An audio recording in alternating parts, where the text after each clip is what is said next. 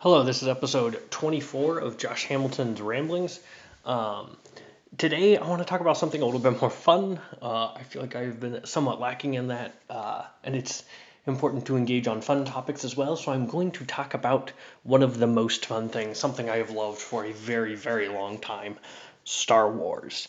Um, I first encountered Star Wars. In some ways, I think back to my first experiences with Star Wars, and it was perfect to love Star Wars forever because I was 5 years old. We were living in Taiwan at the time, and it was when the special edition Star Wars came out. And so they had an event at the auditorium. We got to go to the high school auditorium, and they were showing four, then five, then six. So A New Hope, The Empire Strikes Back, and Return of the Jedi, all back to back to back. And as a 5 year old, this was the coolest thing ever. We made it through A New Hope and Empire Strikes Back, and then I had to go home. We weren't able to stick around for Return of the Jedi, but it made a very deep and lasting impression on me. Like, I loved the space battles I mean, X-Wings were the coolest thing ever. And that has not faded that much in the ensuing 22 years.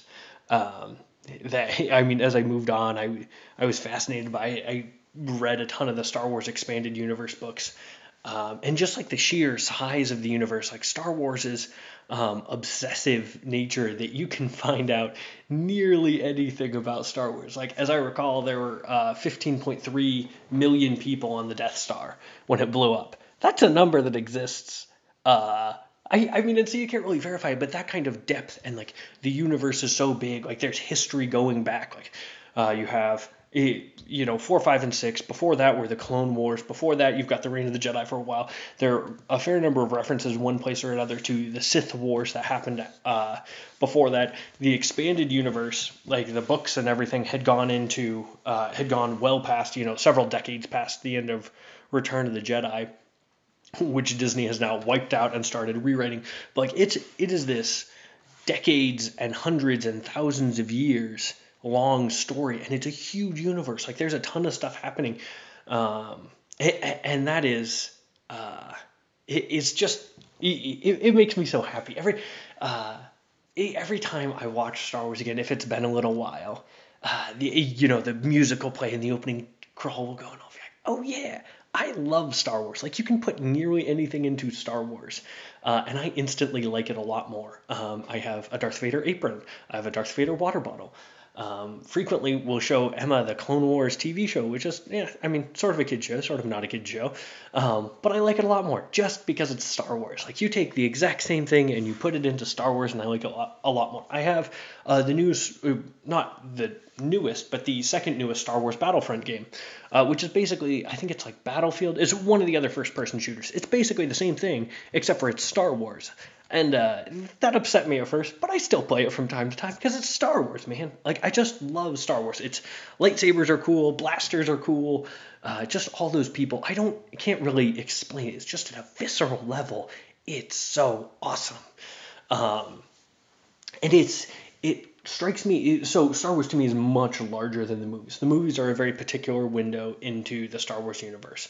But one of the things that I love about it most is that it's so much bigger than that.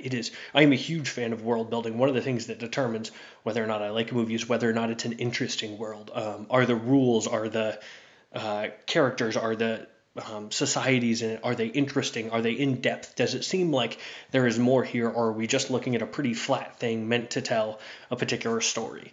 Um, so there's kind of those two sides of just the visceral, I love Star Wars, and then there's the big world building stuff.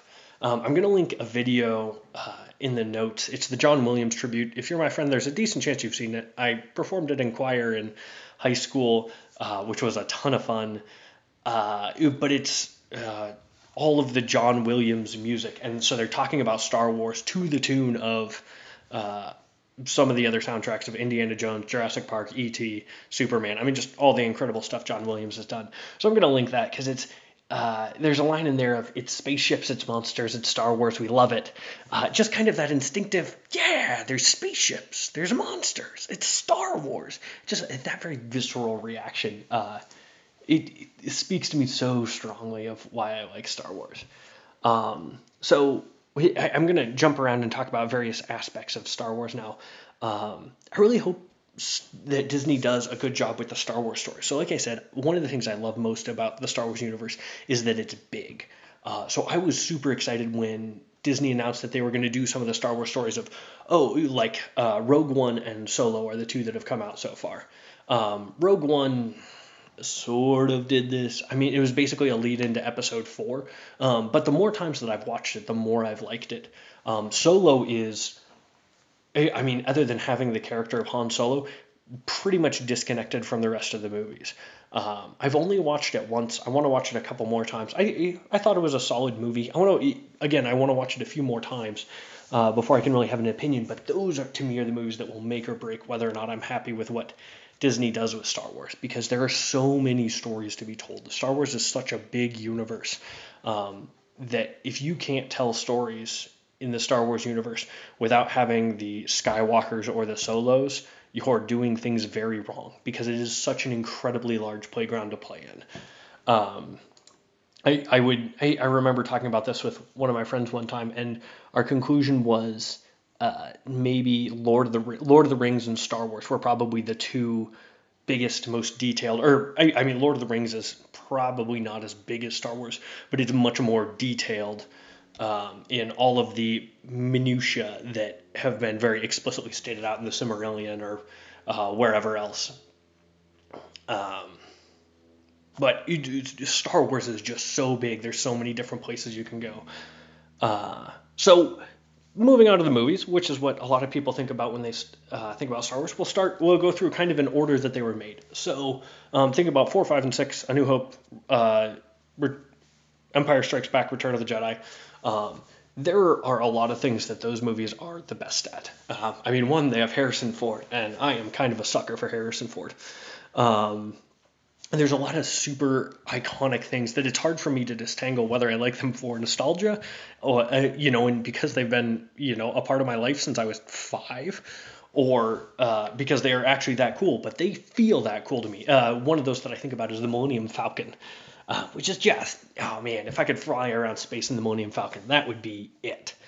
And those, I don't quite know how to say this, but in some ways they feel a little bit fresher to me. That, I mean, people were just doing Star Wars as opposed to anything that happened after that. There was, there's 30 years of expectation. There's people like me who are, have been waiting for this for 20 or 30 years. And I think everybody's a little bit aware of that.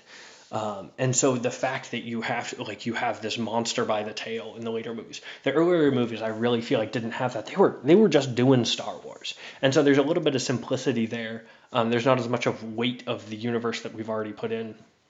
So, I mean, those were good, very enjoyable. I think Return of the Jedi is probably my favorite of those. As a side note, my daughter's favorite is Empire Strikes Back, because it has AT-ATs, and she loves AT-ATs, which is just amusing to me. It has nothing else to do with anything in here, but she loves AT-ATs in The Empire Strikes Back. So moving on to the prequels, 1, 2, and 3, Phantom Menace, Attack of the Clones, Revenge of the Sith. I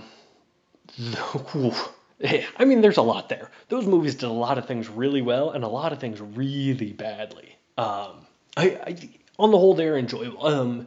These are more movies. So, my 2-year-old daughter, Emma, she likes Star Wars quite a bit. So we will frequently go through and watch Star Wars movies. So we haven't watched through Revenge of the Sith, because that one's a little bit too dark and messed up.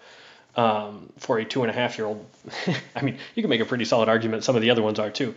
But so going back through it and watching those has changed my perspective on the prequels a fair amount. That to me, there's some people who reject them as being Star Wars. They'll go, oh no, only the original 3. I don't. They definitely feel like Star Wars to me. I mean, there's Jedi, there's lightsabers. There's a lot of cooler things that happen in the prequels that can't happen after that, because you're dealing with the golden age of the Jedi. Like the duels. Some of the great duels are going to happen in that age that you're not going to get between, Rey and Kylo Ren, because Rey and Kylo Ren, quite frankly, are not as good with lightsabers as Mace Windu and Emperor Palpatine, or Anakin Skywalker recently turned into Darth Vader and Obi-Wan. Like, you're just not going to get that same. I mean, it doesn't make sense that you would have that same level of like lightsaber skill or of Jedi or kind of galaxy-wide conflict. A lot of the other pieces, it's a small band of rebels against the Empire that can't really bring its full force of weight, or the First Order that's a lot more powerful than the Resistance, but you're looking at really small scale stuff.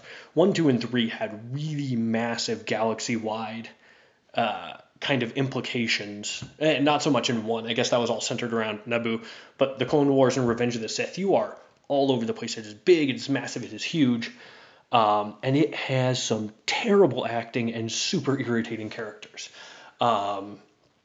So let's start with the characters. So like Jar Jar is irritating and dumb, but that doesn't mean he shouldn't be in Star Wars. At some level to me, that it's like Star Wars is a universe that just exists on its own, and I'm sure you have dumb and irritating people in your life. And so it makes sense that there's some dumb and irritating people in Star Wars. And so I don't hold Jar Jar against Star Wars nearly as much as a lot of people. There's a lot of stuff that Anakin does so some of it is subpar acting. Some of it is Anakin is impulsive and hot-headed, which is part of why he ends up screwing over all of the Jedi and then killing the Emperor later. Like, this dude is a little impulsive. And so just because I think Anakin is kind of a turd sometimes does not mean he is necessarily unbelievable. And I think people, sometimes people have, I don't know, that there's too much of an expectation of everything being cinematic, which it is a movie, that is fair. But to me, Star Wars movies are less so movies and more so a window into the world, like almost a documentary. And so there's a lot of the characters being irritating that don't bug me as much. One of the things that does bug me, and I am not a stickler for this in the movie, there is some awful acting.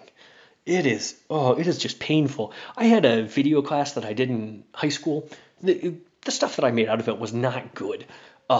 Some of the acting that I had in my high school project that I did not do well as a person who's not that artistically inclined or that good at film was in some ways on par or better than some of the things I saw in some of the biggest movies of all time. It is horrifying to me. But there's also a lot of really incredible things that happen that are just visually amazing. And I feel like the best encapsulation of those is the scene on Mustafar at the end of episode 3 of when Padme flies, Anakin stows aboard on the ship. And so Padme confronting Anakin is just terrible. It is painful to watch. Where it blows my mind that as a director, someone was like, "Yup, that's gonna work for us." And then Obi-Wan coming in, just every part of that is so awful. And then from there, within a snap of the fingers, Anakin and Obi-Wan start fighting, and is followed by one of the most remarkable fight scenes, just visually impressive. Like, they're all over the place. They're doing all kinds of gnarly stuff.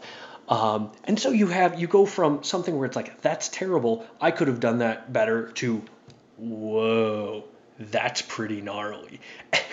And those movies go back and forth. So, like I said, I've been watching these movies a fair amount with my daughter, and it's great because she's not quite to the point where she's tracking enough to know what's going on.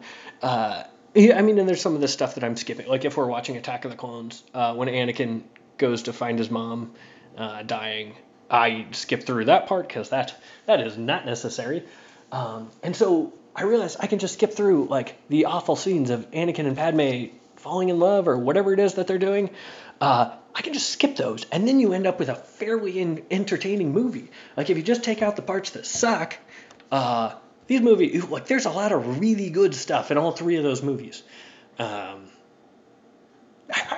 you can take that as you will. I think I like the prequels a lot better than a lot of people do. But man, I cannot recommend highly enough just skipping the terrible parts of those movies.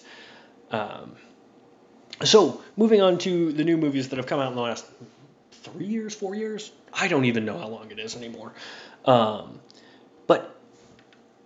when the first couple came out, I would watch it and I would try to, I'm a person who loves Star Wars. I know a lot about Star Wars. I think a lot about Star Wars.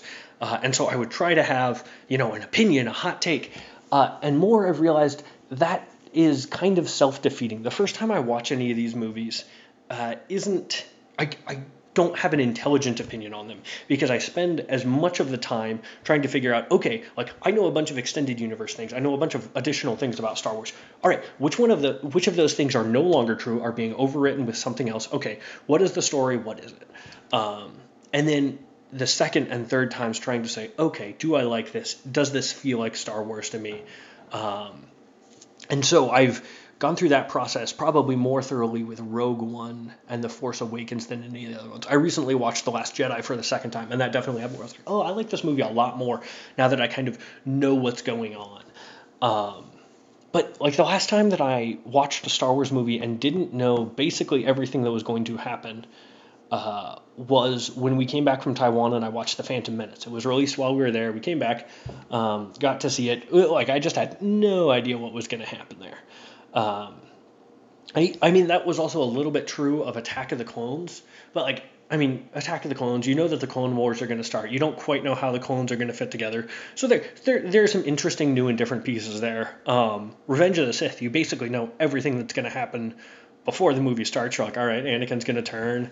The Republic's going to fall. Palpatine is going to become Emperor, and all of that fun stuff. And so trying to watch a Star Wars movie that goes entirely in a direction that I don't understand, like that takes a lot of mental adjusting for me. So the first time I watch a movie is one of the new Star Wars movies. It's not that useful. So once I've watched it 2 or 3 or 4 times, then I can start to process and say, okay, does this feel like Star Wars? Do I really like this? And as I have watched some of the new movies for second and third and fourth times, I have enjoyed them a lot more by and large. One of the things that drives me nuts about the new movies, people being like, oh, they couldn't do that in the old movies. Did you really think there wasn't going to be any new technology in 30 or 40 years? They can go faster than the speed of light. They have lightsabers and lasers, laser guns, but they can't figure out a new thing that's, oh, here's how we do hyperspace tracking? You don't get to advance technology by it just appearing. Like, you figure some stuff out. And so in The Last Jedi, when we are 30 or 40 years after the end of Return of the Jedi, they're going to figure out some new stuff. And there's a lot of people who I've heard being cranky about Luke Skywalker. Weird that in the 30 intervening years, when he tried and failed to train a new crop of Jedi, he became a bitter old man. Like, that's a thing that happens. Sometimes people go from being young and idealistic and optimistic to old and cranky. That is not unreasonable. And so, like, people having... Sometimes I see people criticizing the Star Wars movies, and I'm like, you're not criticizing the movie. You're saying this wasn't exactly the thing that I was waiting for. If this doesn't fit, this doesn't make me feel exactly the way the first one does. This doesn't go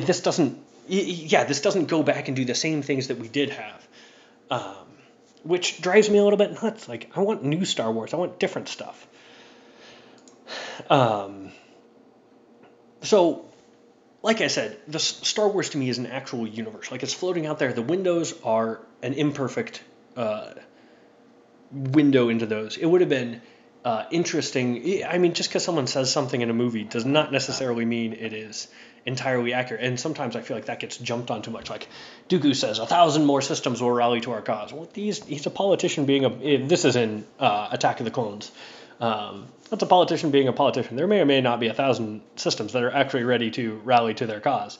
It turns out people tell lies all the time, and they do that in movies too. And so, but Star Wars, it always felt like it was bigger than just the movie. Like Han in A New Hope, when they're meeting, he's like, oh, this ship made the Kessel Run in under 12 parsecs. 12 parsecs being a distance measurement, that's a whole separate thing. But yeah, he just says that offhand, and Luke and Obi-Wan are kind of like, oh, okay, the Kessel Run, like, that's a thing, and we're like, huh, I wonder what the Kessel Run is.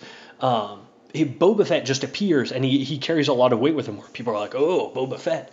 And so there's a ton of things like that, where it's like, there is way more to this universe than what you are seeing right here. This is definitely a window into the universe. So the prequels basically go back and explain a bunch of stuff of, oh, Luke, Darth Vader's your father. How did that happen? How does Obi-Wan's kind of double speak around that stuff make sense? And I'm like, oh yeah, like, having watched the prequels, I'm like, oh yeah, that seems fair. Like, it's fair to say that Darth Vader destroyed Anakin Skywalker.